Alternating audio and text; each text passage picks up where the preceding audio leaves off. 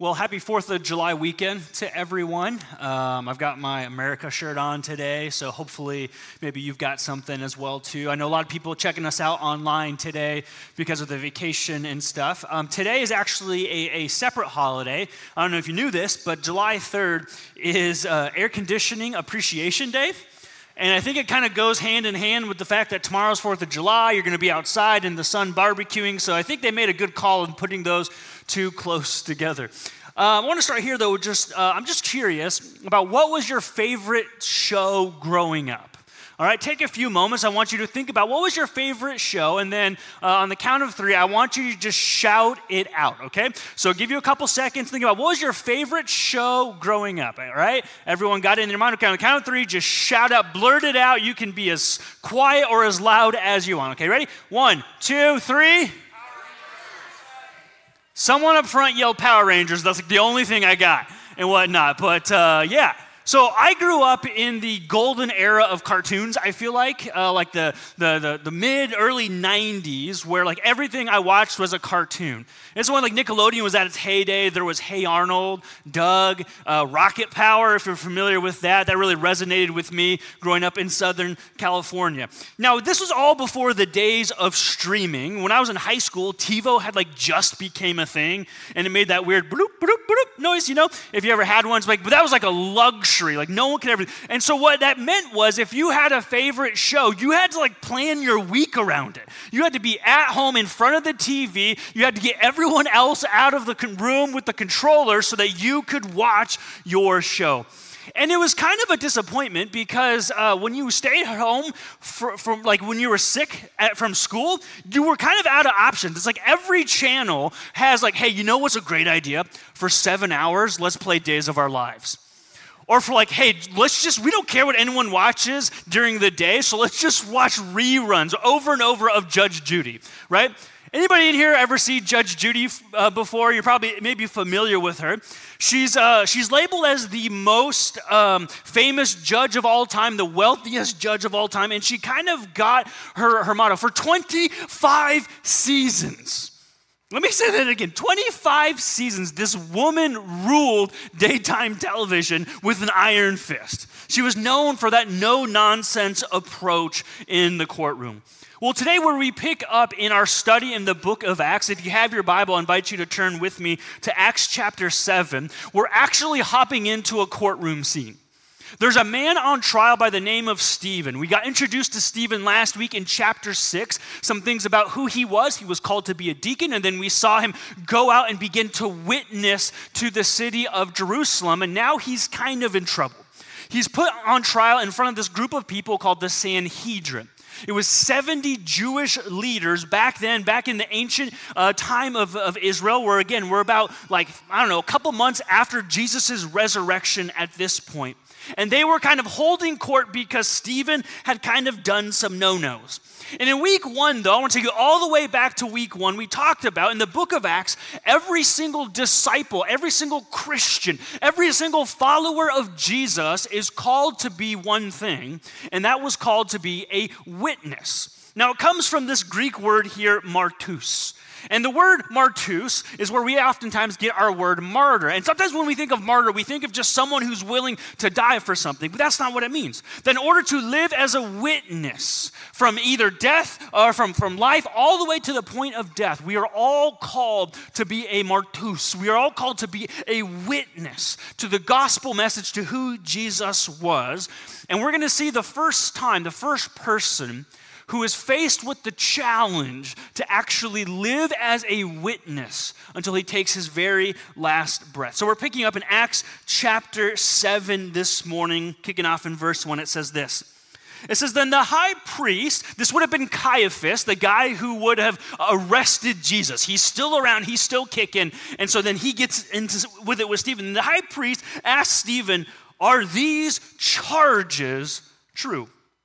If you were to flip back to chapter 6, verses 11 through 14, you would hear these charges, that Stephen was causing blasphemy against Moses, blasphemy against the law of God, and blasphemy against this place, what they said, which would have represented the temple back then, for trying to change the customs of Moses. And blasphemy against God, against the Jewish people, against the temple was a very serious crime. That the punishment for blasphemy, if true, if found guilty of those charges, that punishment was death.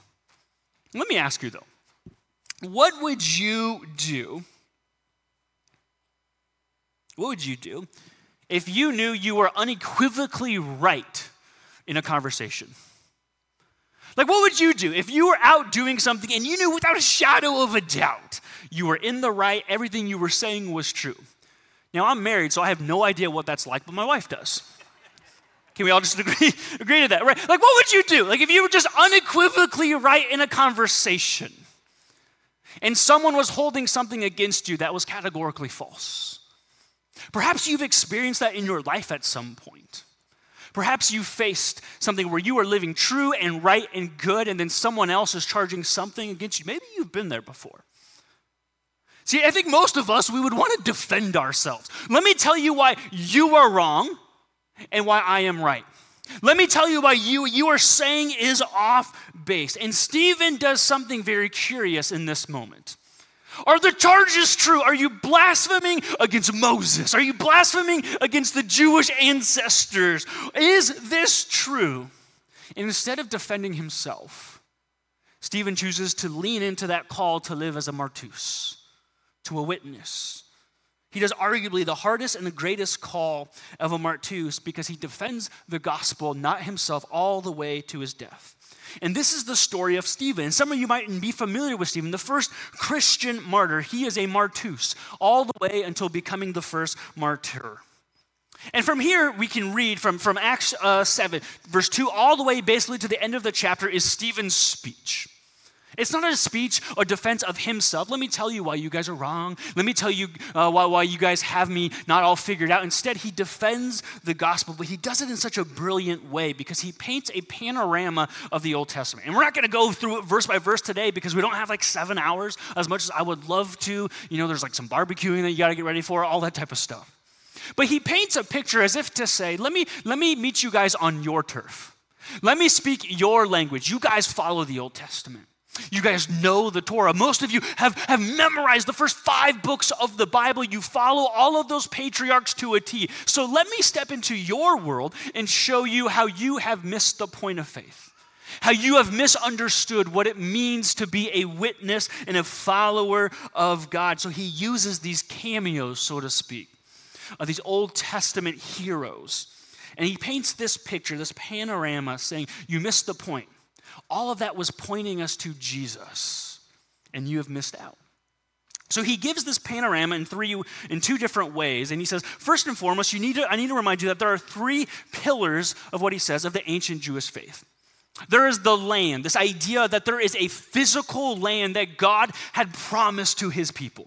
If you want to be the people of Israel, you will go to the promised land. There is a place in which I have set apart. It is flowing with milk and honey. That is the place you are to live and to rear and to build up the people of God.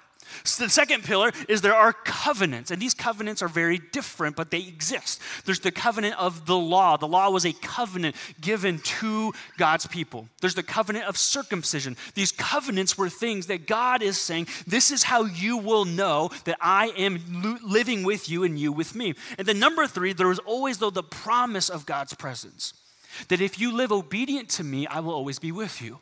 I will never leave you nor forsake you. And so what he does is he goes, let me remind you of the 3 pillars. And then he says, but there's also 3 people. There's Abraham, where it kind of all started, the man chosen for the father of the people of Israel. He was the first. Then there's the patriarch, Jacob's tribe, the 12 tribes of Israel. And then there was Moses, the one who receives the law. And so what Stephen kind of does is he says, you guys missed the point though. Because by the time it got to Jesus, the time of Jesus, the religious people had distorted these 3 pillars. They had distorted these 3 people to the point in which they were the ones who were seen as the saviors and not faith in God itself.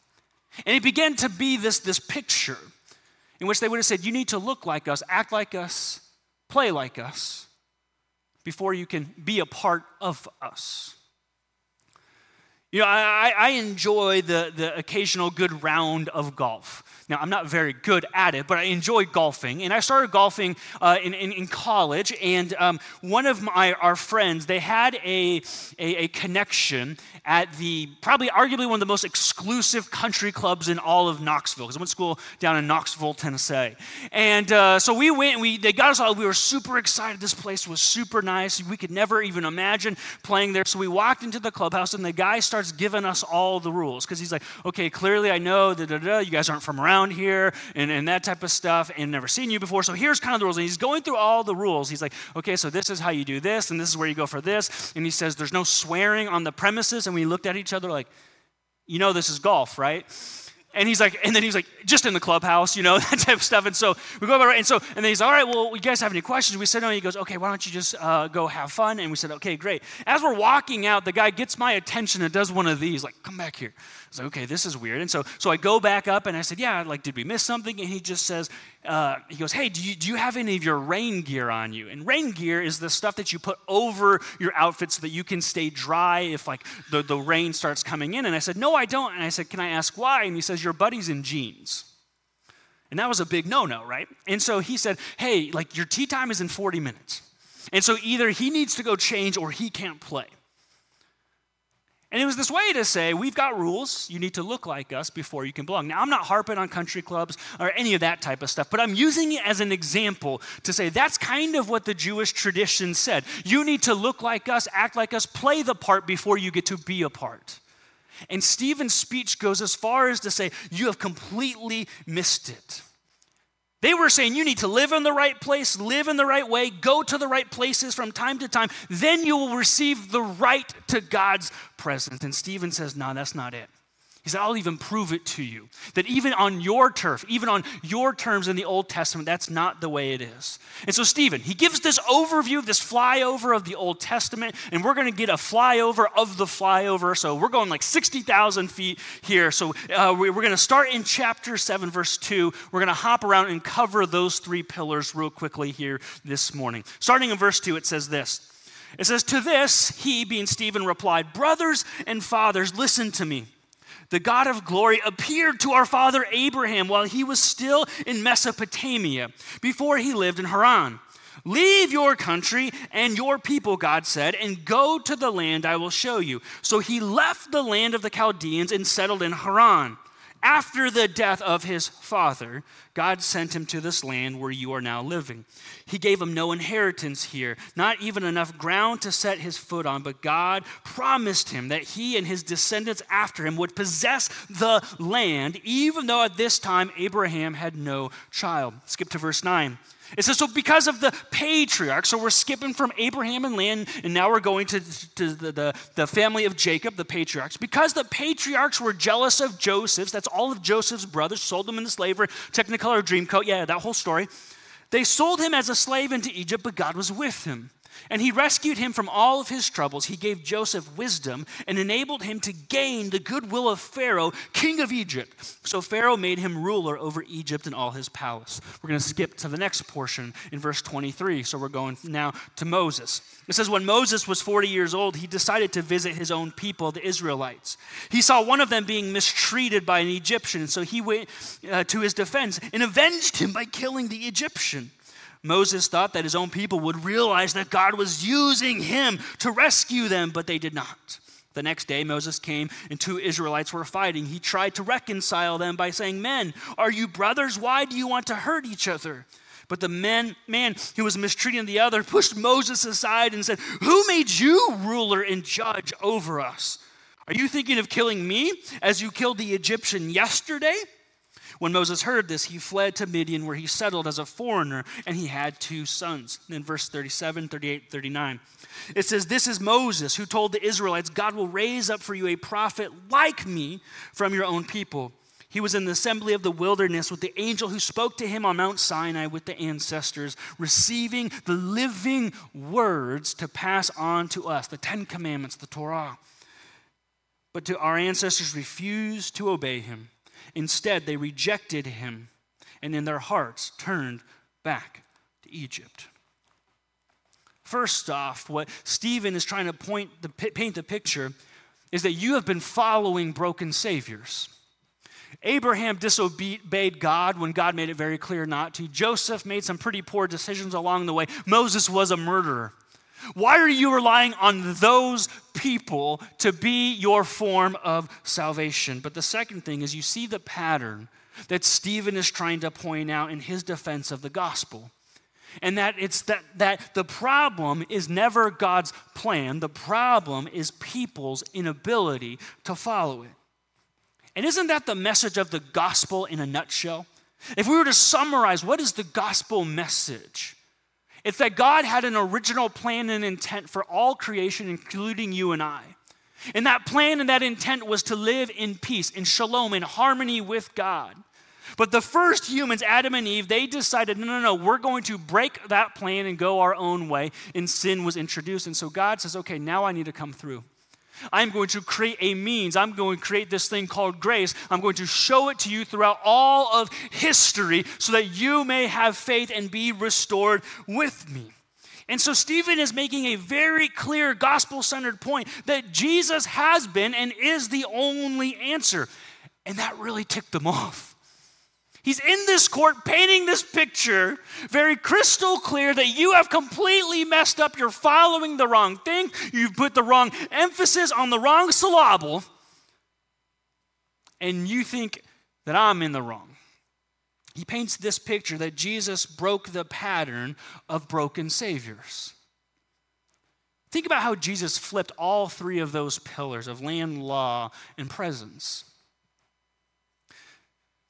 The Sanhedrin was saying, you need to come here to be saved. You need to be in this place to be saved. You need to be in Jerusalem in order to belong. And Jesus said, no. Go and make disciples. Go and make disciples of all nations. The law said, okay, well, you need to look like us. You need to act like us. You need to behave before you can belong. Jesus says, no, you missed the point. The point of the law isn't to show you how to be saved. It's the fact that you need someone else to save you. I did not come to abolish the law, Jesus says. I came to fulfill it. That the only way you can be made right with God is through me. The presence of God. They were saying, you got to come to the right church. You got to go to the right temple in order to receive the presence of God. And Stephen's like, nope. Missed it again, strike three. Jesus said, I will tear down this temple and rebuild it in 3 days. When Jesus was resurrected on his crucifixion, the temple veil was torn in two, signifying the Spirit of God lives in anyone who believes. None of those things were ever intended to save. It always has been, is, and will be the grace and faith in God. But unfortunately, I think our response can sometimes be like the Sanhedrin. We dig into the customs that we're comfortable with and think those are the answers. Picking back up in 51, and we're going to kind of wrap up Stephen's speech here. He says this. So he says, you stiff-necked people. This is kind of intense here. He's not holding back at this point. Your hearts and ears are still uncircumcised. You are just like your ancestors. You always resist the Holy Spirit. Was there ever a prophet your ancestors did not persecute? They even killed those who predicted the coming of the righteous one. And now you have betrayed him and murdered him. You have received the law that was given through angels, but you have not obeyed it. Skip to verse 59. It says, so then while they were stoning him, so they got super angry, they got super upset to the point they're like, we got to kill this guy. While they were stoning him, Stephen prayed, Lord Jesus, receive my spirit.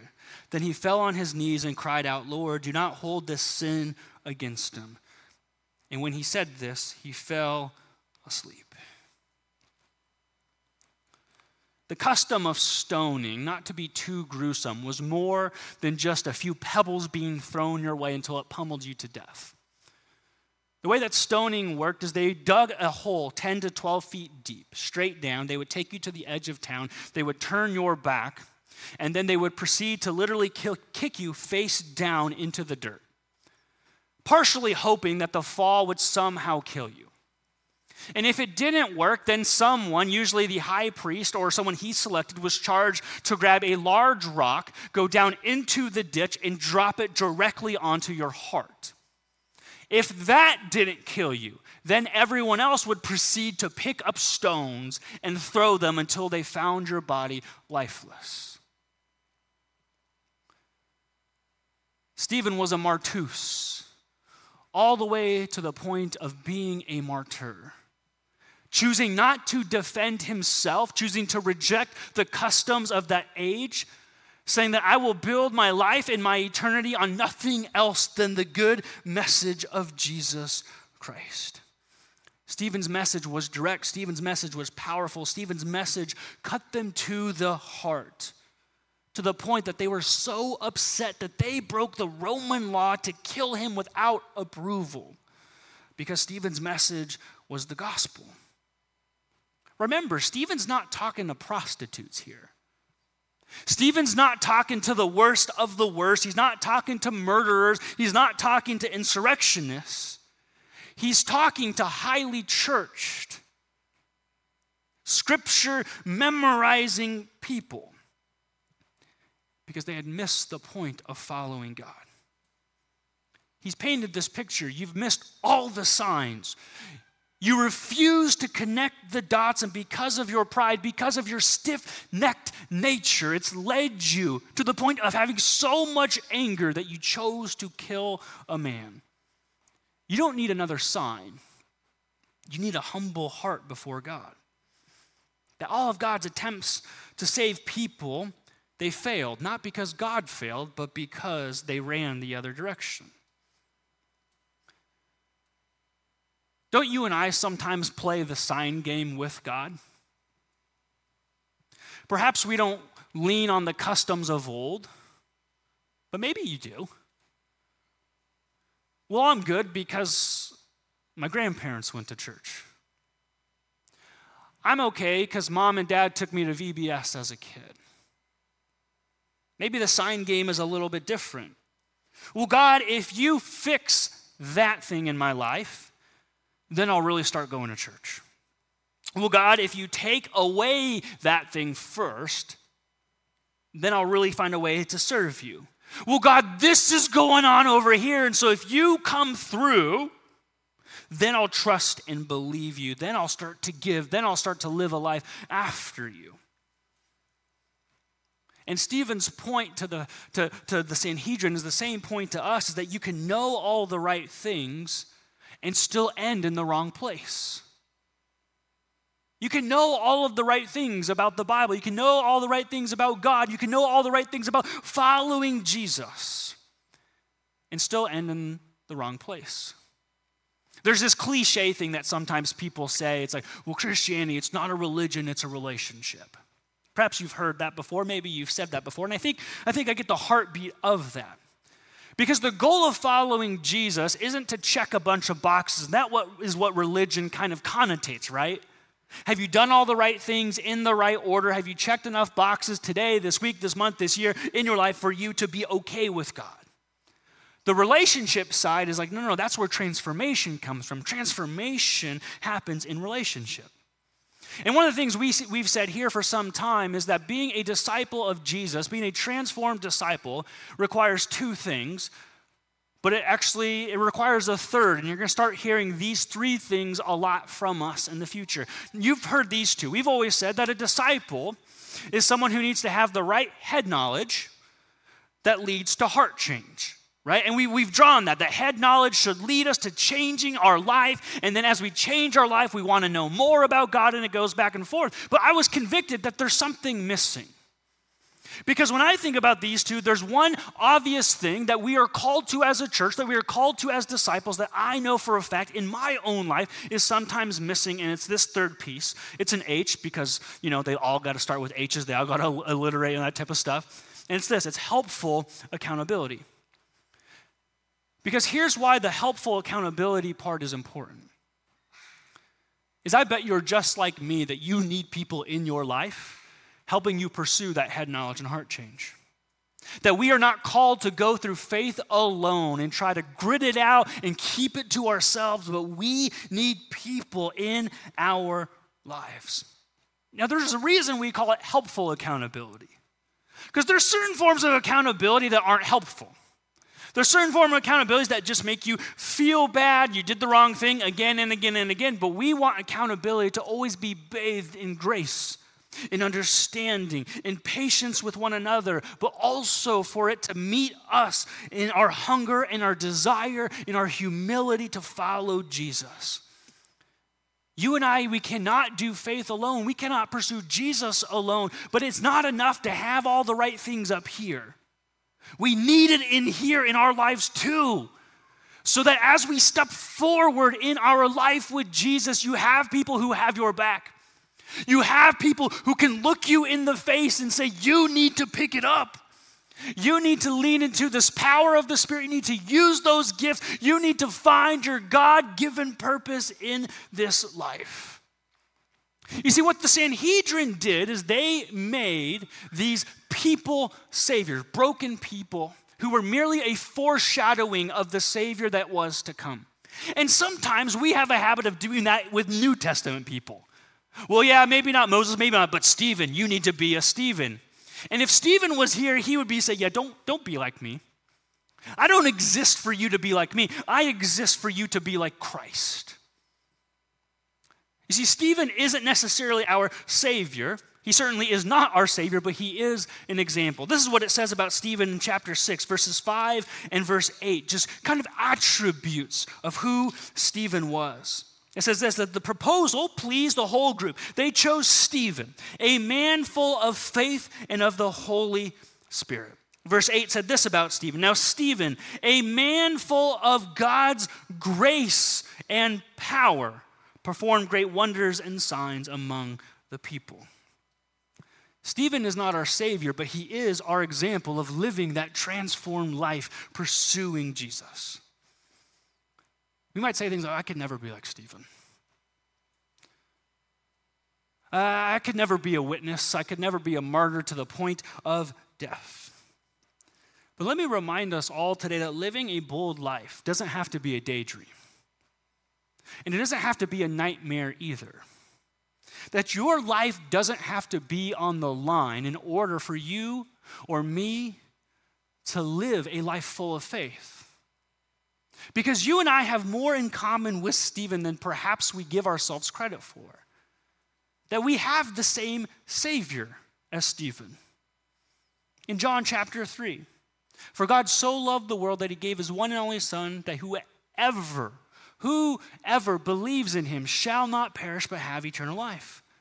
You and I have the same Savior, or the same Spirit of the Savior living in us. Galatians chapter 5, the fruit of the Spirit. Love, joy, peace, patience, kindness, goodness, gentleness, self-control. Living in it. This isn't an asterisk. This isn't to say, but if you're on the road to becoming a martyr, then you get the fullness of the Spirit.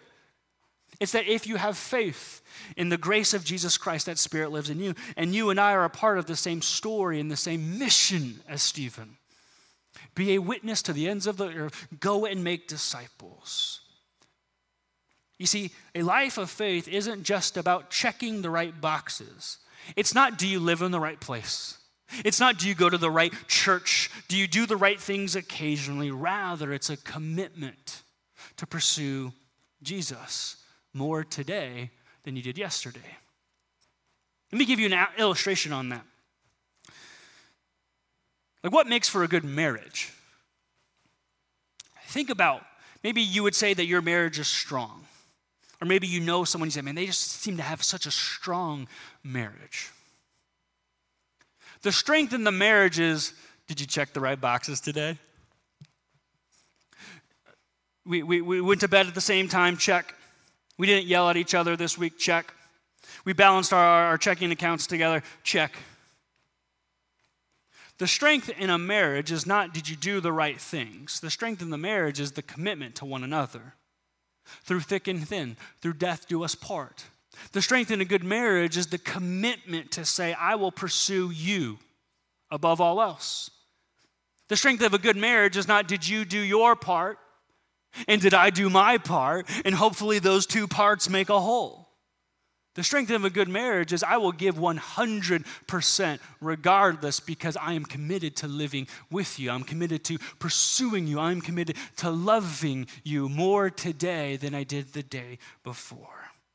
And a life of faith is the same way. Jesus has made his commitment to us abundantly clear by dying on the cross, and he says, now you do the same.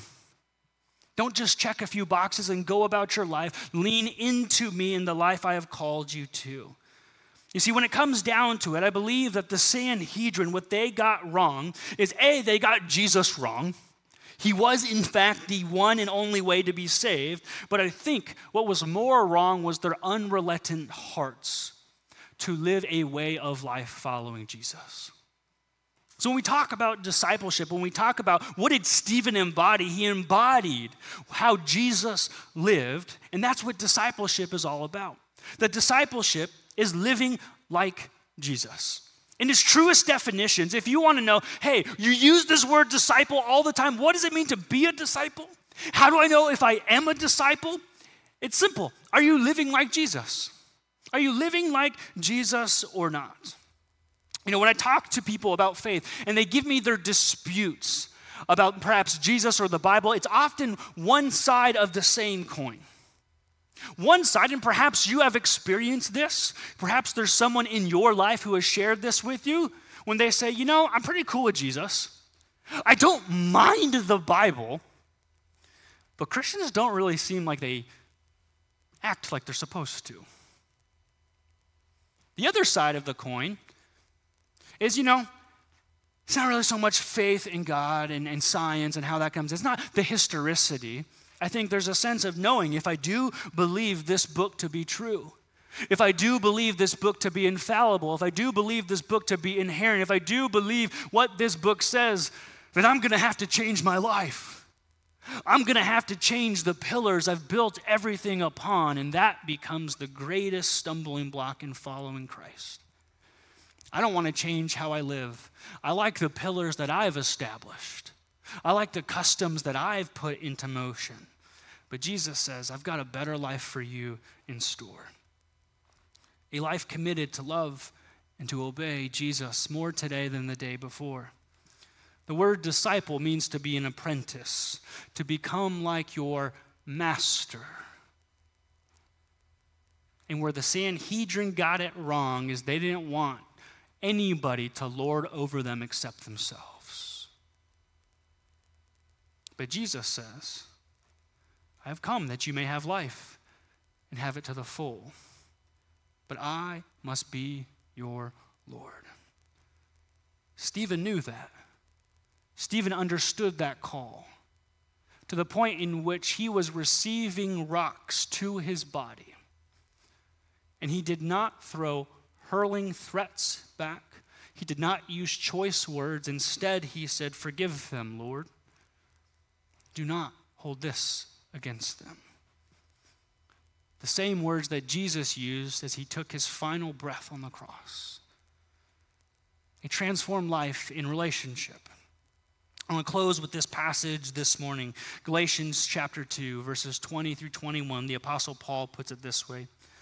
I have been crucified with Christ, and I no longer live, but Christ lives in me. The life I now live in the body, I live by faith in the Son of God who loved me and gave himself for me.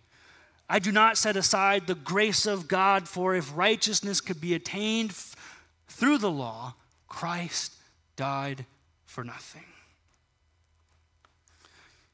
As I was reflecting on this message, I was reflecting on my own life, and I had this one thought. Is I have a lot of box-checking mentality that I need to uncheck, if that makes sense. I've got a lot of things that I did that.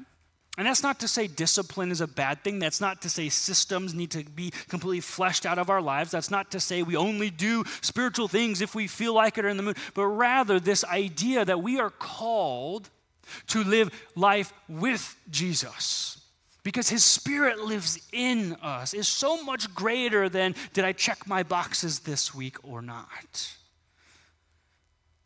So this is what I want to close with as we enter into our time of communion. Let me remind you is I remind myself in this moment that the God of this Bible, that the Spirit of Jesus Christ, the Spirit of the living God who rose from the grave, the Spirit of the living God, who if you confess your sin, repent through grace and faith, you are made new, you are restored. That Spirit lives in you. And you get to experience that grace. You get to experience that love, that life that I'm sure Stephen felt, that while his life was on the line, he was still able to pursue a Christ-like way of living. It's time for us to live like that. It's time for us to cherish Jesus in the way that Stephen did. It's time for us to say, God, you and you alone are worth my life. Help me to love you today more than I did yesterday. We're going to enter into our time of communion, so if you have your elements, I invite you to get those out with me this morning. And I want to just set it up this way. A timer's going to come on the screen for 3 minutes. And over those 3 minutes, we encourage you to do what you feel led to do. You can pray, you can kneel. There are prayer benches here at the front of the stage. If you want to come before God and kneel and just say, God, I want to give this over to you, we encourage you to do that during this time. But I want to just leave you with this final thought as we go into communion, and it's this. It's that God loves you. He died on the cross to give you new life. What does it look like for us to continue to pursue him with every breath that we have, one day after another, into the power and the grace that he provides? Let me pray for us as we continue to worship this morning. Let's pray. Heavenly Father, we thank you for your goodness. We thank you for people like Stephen who exemplify this call to live life as a disciple. Lord, none of us are perfect, not even close. And yet, you loved us. You sent your Son, you sent yourself to die on our behalf, to fulfill that land, to fulfill that law, to always be present with us through your Spirit. We cannot thank you enough for that. Forgive us, Lord. Forgive me, Lord, for the times in which I've made it about me. Forgive us.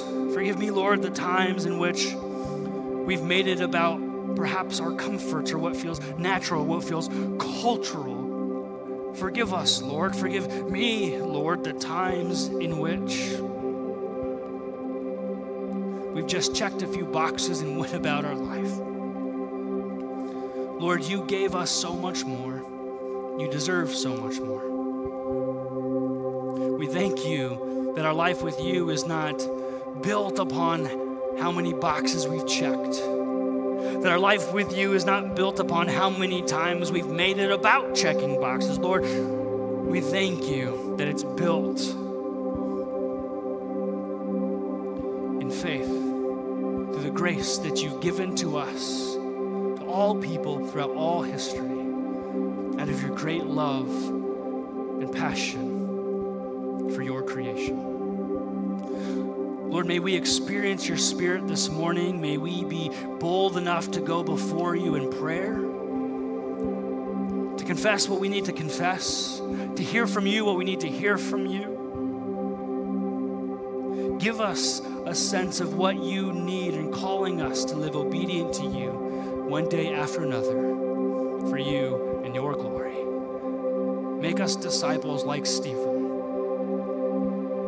where your face shines upon us, because that is the true treasure that we seek. In His name that we pray.